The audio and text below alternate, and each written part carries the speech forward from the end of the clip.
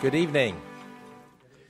It is actually very good to be back here. Amongst other things, I do speak a lot at the various Newman Guide colleges, and I think that you know the Catholic educational world well, so you know what the Newman Guide colleges are.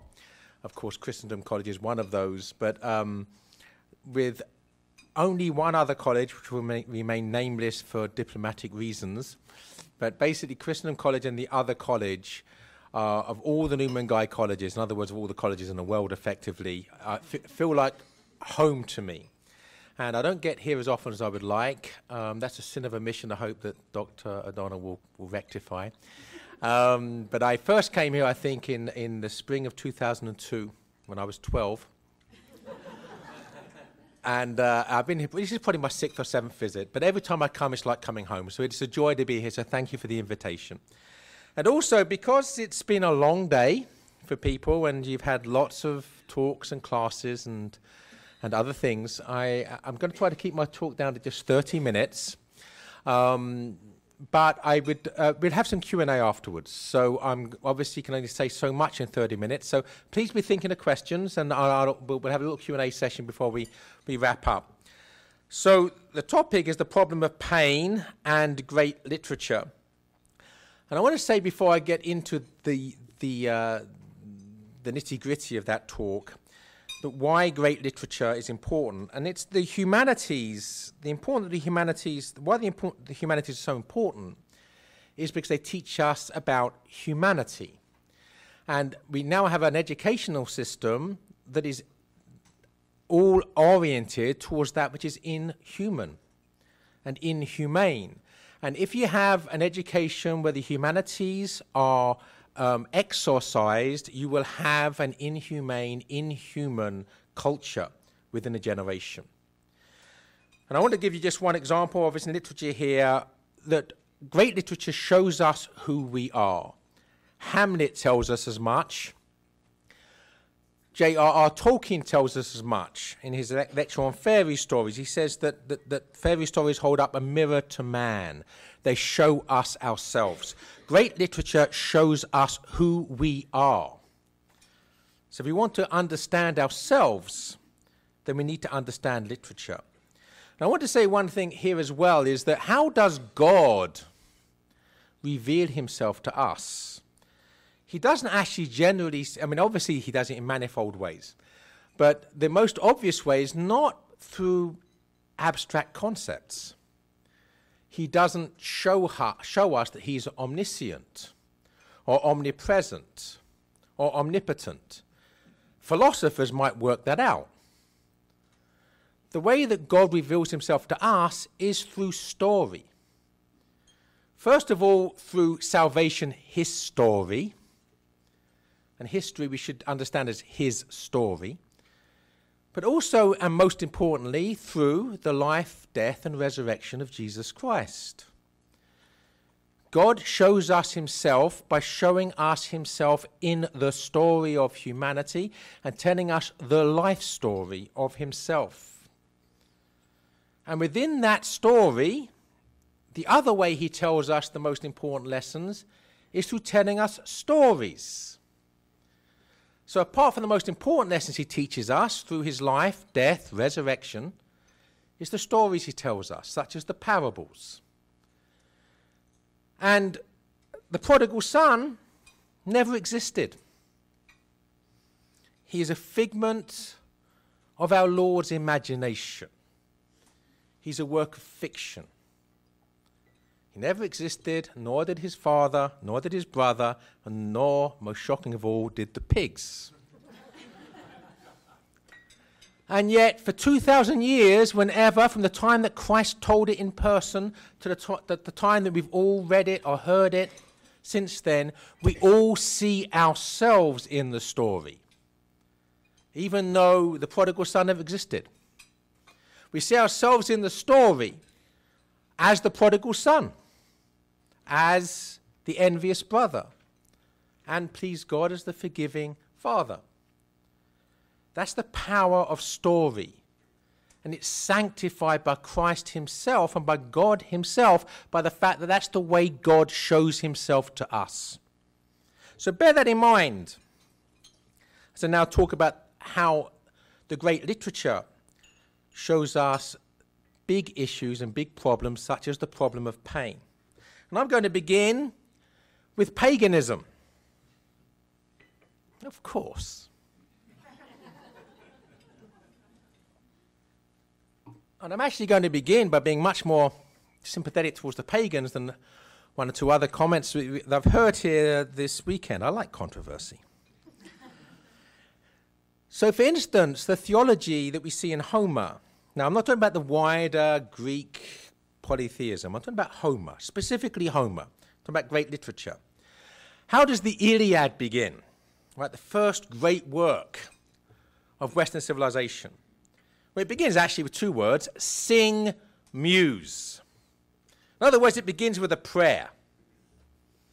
He's asking for the gift of God or the gods to speak as in grace through him so he can tell the story well. So in the first two words, it's an act of piety. His work is something which is meant to tell the truth as the gods understand it, as an act of obedience to them. And then beyond that, he says, sing, muse, of the anger of Achilles and its destructiveness. All right, a connection immediately. Anger and destruction. And as we read that work, we know that Achilles' anger is actually a product of his pride.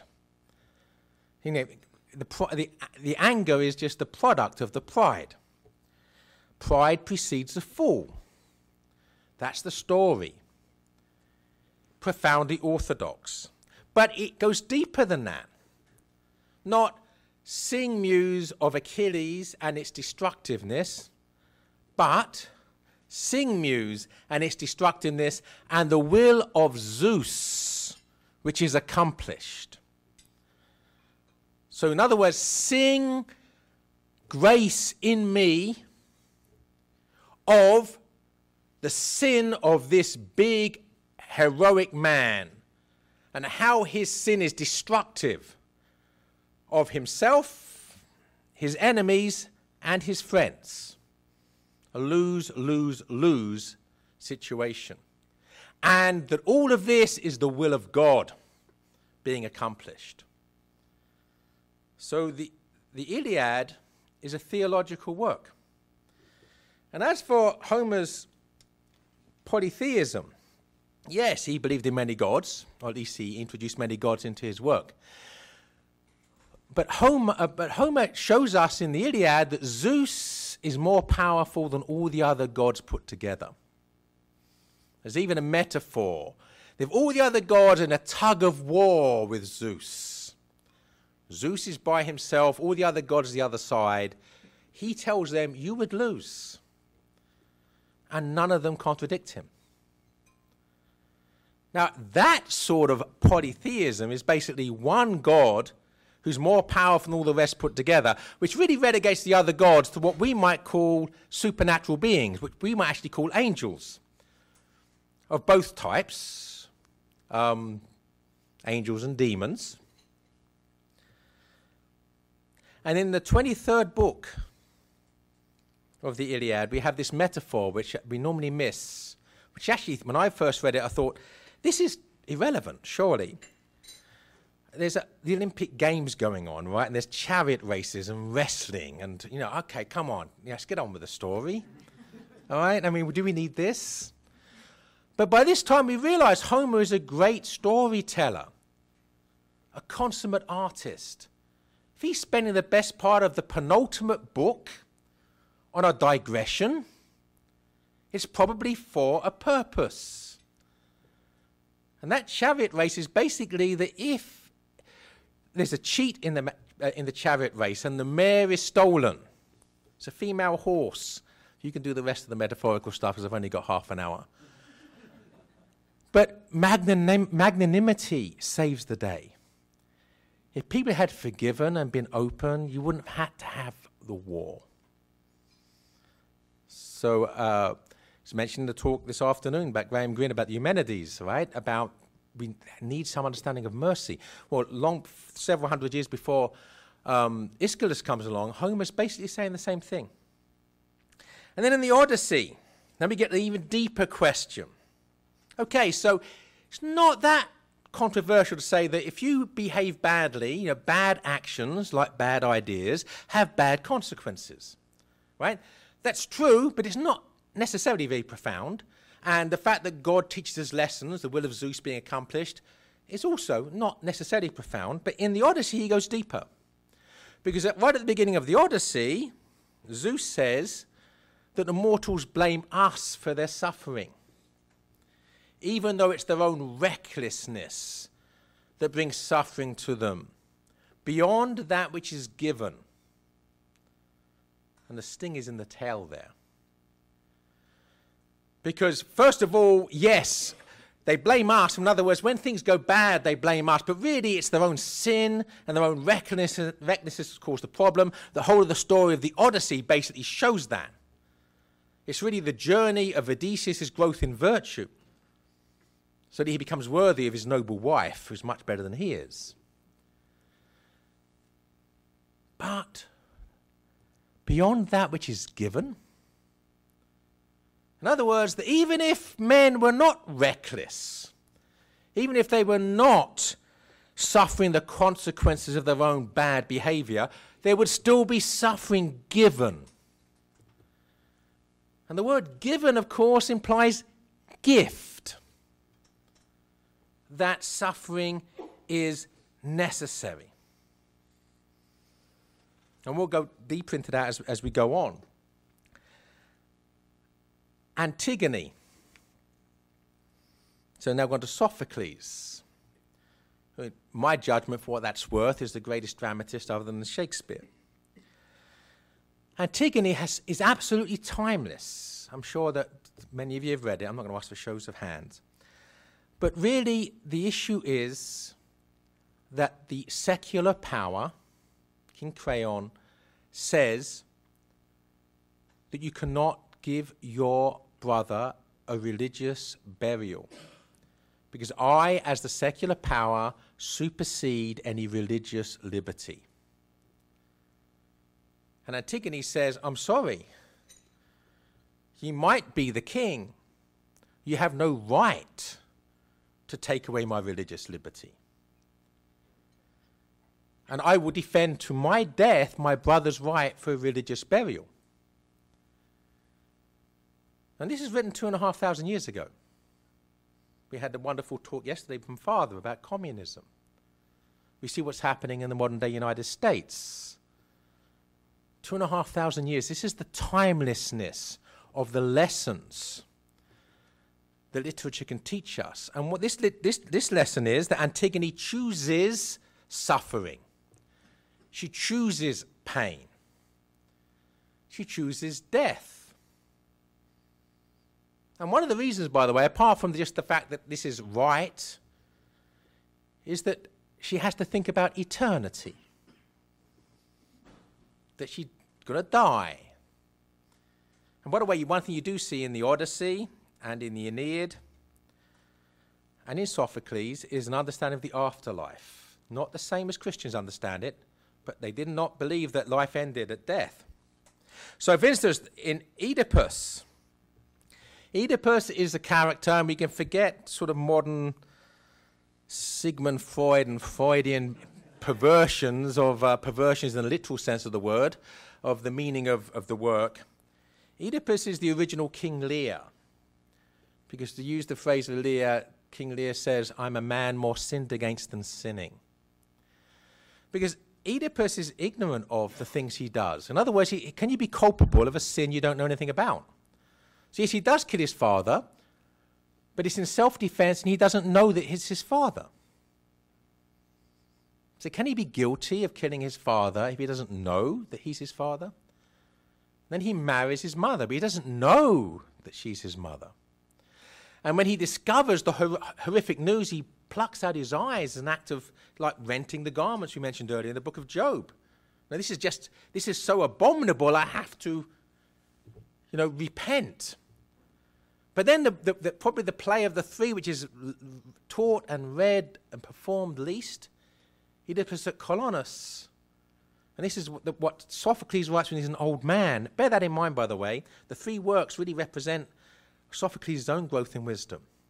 That third play is about Oedipus as an old man who's come to understand that he is a man the more sinned against than sinning. He's actually, in many ways, the victim of circumstances beyond his control, like Job. He doesn't curse God, on the contrary.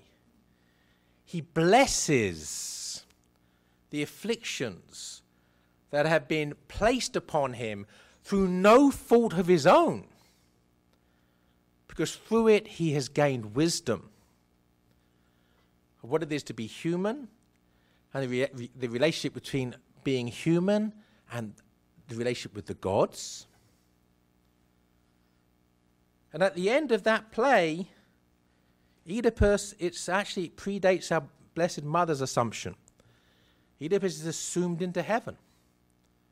He sort of disappears behind a bush, and then he's just gone. It's the award of the gods for someone who embraces suffering. And this is the big lesson. We're going to get into the Christian era now. But the big lesson that literature and life teaches is that it's not really about suffering at all, in the sense that suffering is absolutely unavoidable. You can't avoid suffering. The whole of humanity is on Golgotha. Not in the sense, or is on in the sense of putting Christ there. We're all there as the one nailing him to the cross. That's true. But we're also all there either side of him on the two crosses. Because all of us are either the good thief or the bad thief. Because we are all going to be crucified in this life. We are all going to suffer. What do we do with that suffering when it happens? Do we blame everybody else except us when we suffer? Do we blame God? Do we blame our neighbor? Or do we do what the good thief does and says, I'm a miserable sinner? And Alexander Solzhenitsyn, by the way, said, when he was in prison, there was this Jewish convert to Christianity, saw him, and said that I know mystically that I am suffering for my sins. Even if a lot of things happening to me, such as being in the gulag, is not my fault. And if I'm innocent of those charges, nonetheless I'm guilty of the sins. And when Solzhenitsyn wakes up in the morning, that man is murdered during the night. These were his last words.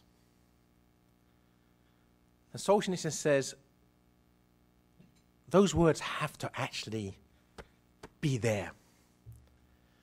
And he says, I know that for me, and I think for everybody, we're honest with ourselves. We deserve the suffering we get, like the good thief. Even if the particular suffering, like cancer or sickness, is not anything directly related to things that we've done. If we genuinely examine our individual consciences and what we've done in our lives, we're not innocent victims. Again, the discussion of the book of Job this morning. No, Job is a good man. He's not a perfect man. He's not the Blessed Virgin Mary. He's not Jesus Christ.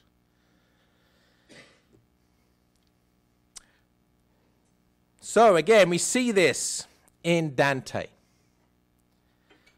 Because, first of all, my big complaint, I've written about this a lot, and I'm going to vent again now because venting is fun. It won't get me to heaven, but it's fun. One of my big complaints, and I say I've written about this, is the fact that we only read the Inferno.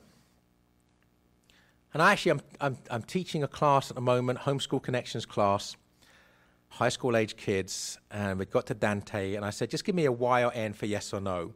Have you read any part of the Dante's Divine Comedy, and about, I don't know, 2/3 said yes. And I said, okay, now just write and why if you read something other than the Inferno. Straight ends. And these are Catholic kids.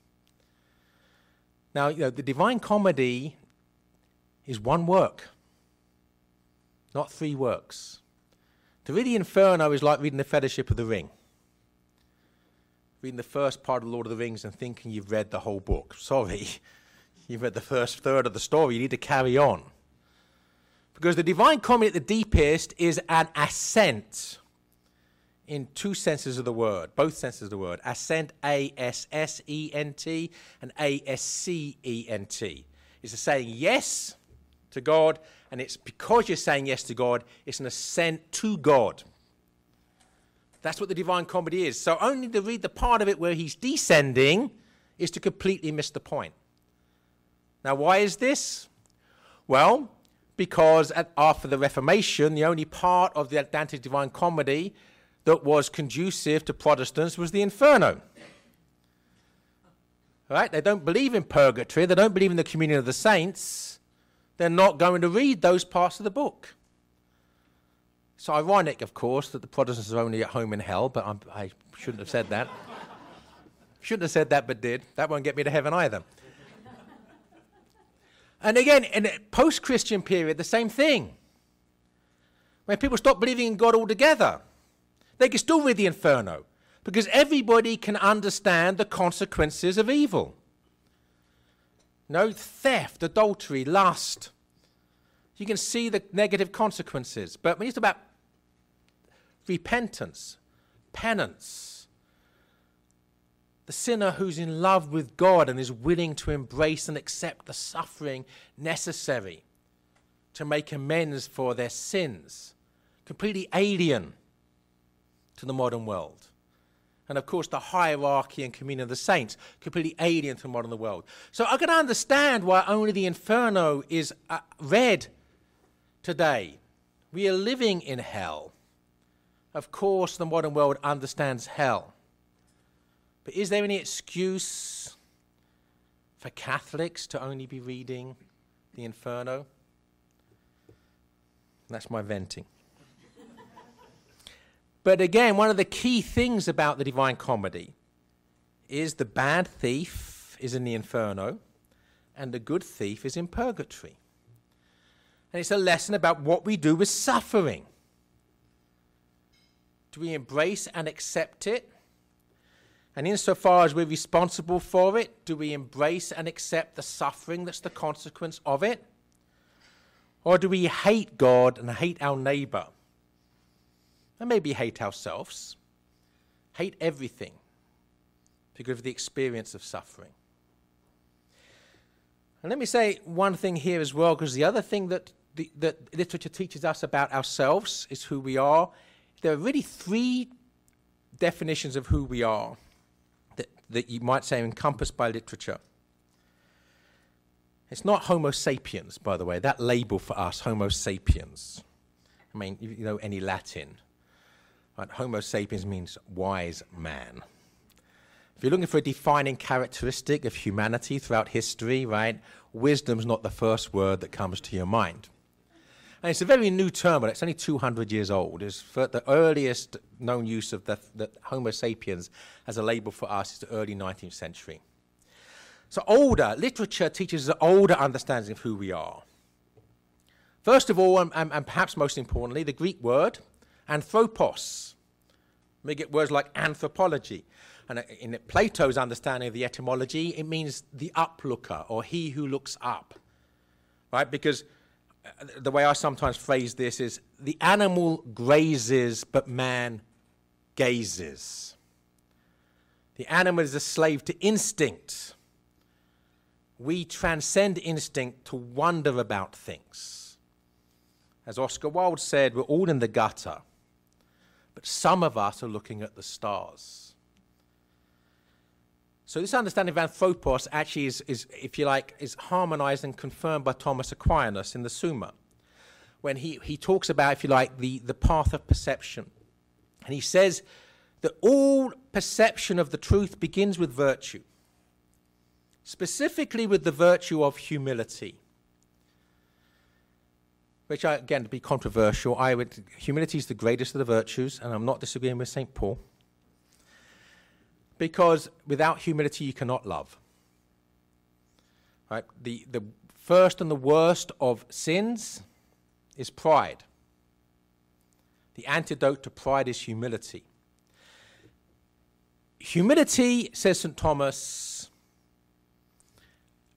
the fruit of humility is gratitude. And the fruit of gratitude is that your eyes are open to wonder. And the fruit of wonder is contemplation.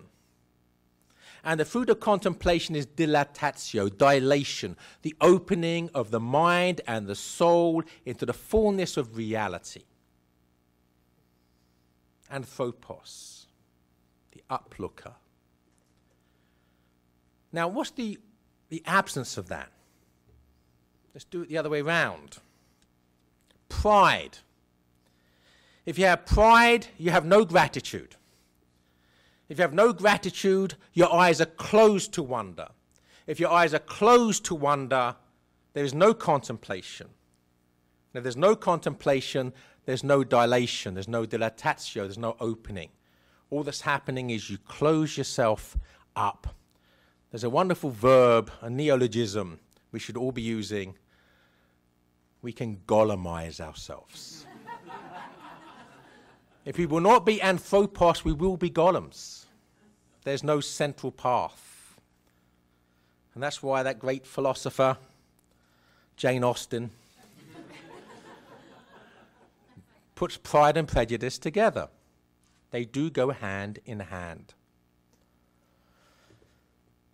So anthropos. The other understanding of who we are is homo viator, man on a journey, traveling man, voyaging man, pilgrimaging man, man in a story. If all of our lives are a journey, all of our lives are a story. In the story of our lives, we will face dragons. And if we don't defeat the dragons, which can only be done through the grace of God, we will be devoured by them. And to be devoured by the dragon is actually to become a dragon. Because the other thing we have no choice about, by the way, in life, we are either slayers of dragons or we are dragons. No central path. Homo viator and anthropos. That's who we are, or rather, that's who we should be. Because the other thing we can be is homo superbus. Proud man.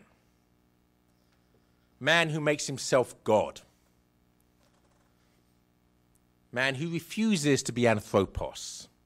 Because he's looking inside himself instead of up at the stars and the God who made the stars.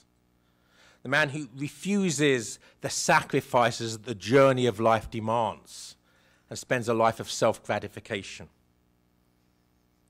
That struggle, because that struggle, as Solzhenitsyn said, is fought in the heart of each and every man, all of us. That's where the drama takes place. Between homo superbus on the one hand and homo viator and anthropos on the other. That's what the drama that plays itself out in great literature. So in the 7 minutes left, we'll do 7 centuries. Shakespeare. I could say much more about Shakespeare. I'm going to take just one play. King Lear, arguably his greatest, arguably. There are parallels, of course, between King Lear and Antigone. Because it's really the same dilemma. The king, the secular power, says, you owe all of your allegiance and loyalty to me. If you tell me, the secular power, that you love me above all else, I will make you very rich. And of the 3 daughters of King Lear, 2 tell the king what he wants to hear. And of course they're lying, but here's what he wants to hear. He makes them very powerful. The third daughter, the one who really loves him, because she loves him, refuses to play the game. She says, I will love and be silent. She does it for his sake. And her reward for that is exile. And the key thing about that play is the two different types of foolishness. So the weird thing about King Lear, you have the fool. The fool has lots of the best lines. But the fool's lines really are, Lear, you're stupid. Right? You gave all your power away. What a moron you are. That's the king. That's the fool's wisdom. And of course, this irritates the king, even if it's true, right? But then the king meets this miserable beggar who's naked, spouting apparent nonsense. And of course, it's Edgar, the virtuous Edgar, who's been framed, and he's now poor Tom. He's in disguise as a madman. And it's the madness of St. Francis. St. Francis strips naked in front of him. So look, if you want, you say that I owe my allegiance to you, my father, because of all these clothes I'm wearing. Take them. Walks off into the woods naked. But poor Tom's wisdom is Christian wisdom. And what's very interesting about King Lear is the fool disappears without a bind or leave. We don't even know what happens to him. Now, if you or I wrote a play where the person who had most of the best lines disappeared halfway through without an explanation, right, everyone would say, sorry, you obviously need to take some rudimentary lessons in playwriting. But we can't really seriously think that Shakespeare made that sort of fundamental error. The fool disappeared because he was actually exorcised. There's a new sort of foolishness, a Christian foolishness. The worldliness has gone. King Lear has turned his back on that. It means nothing to him anymore. She's now embracing poverty. He strips naked.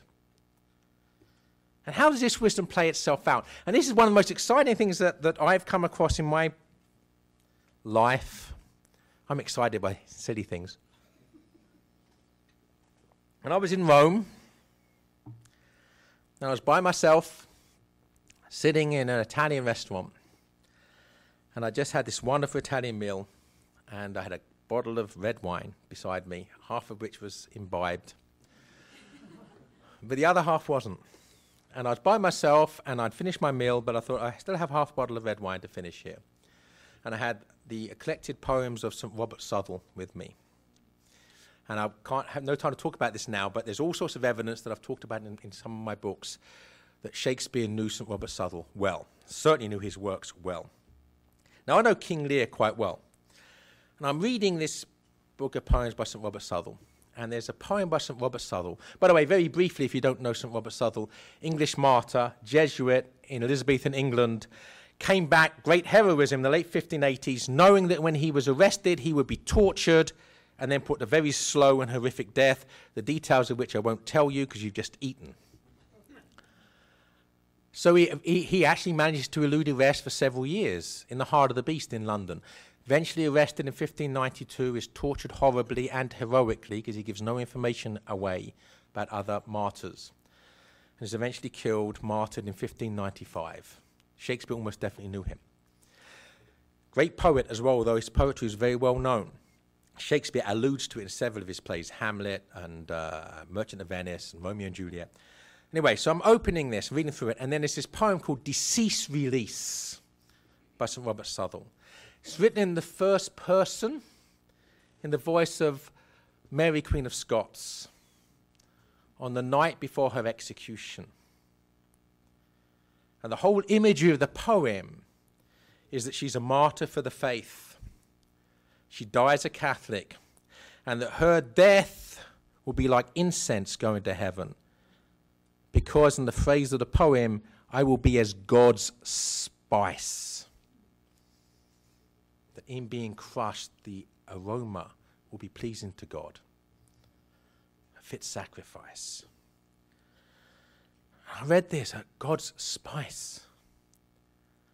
Because in one of my favorite speeches from King Lear, right at the end of the play, when Lear is embracing his own martyrdom, says to Cordelia, come, let's away to prison, where we can laugh at those gilded butterflies, laugh at the courtiers dressed like butterflies in gold.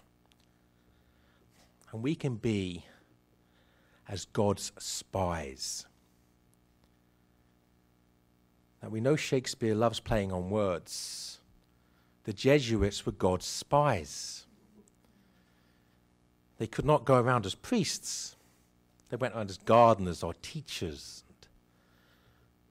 So God's spies are God's spice. Shakespeare on the problem of pain.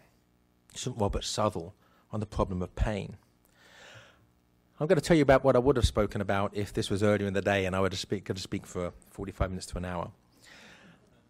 Because I'll take questions. So again, I'll take questions on these particular works of literature, if you like.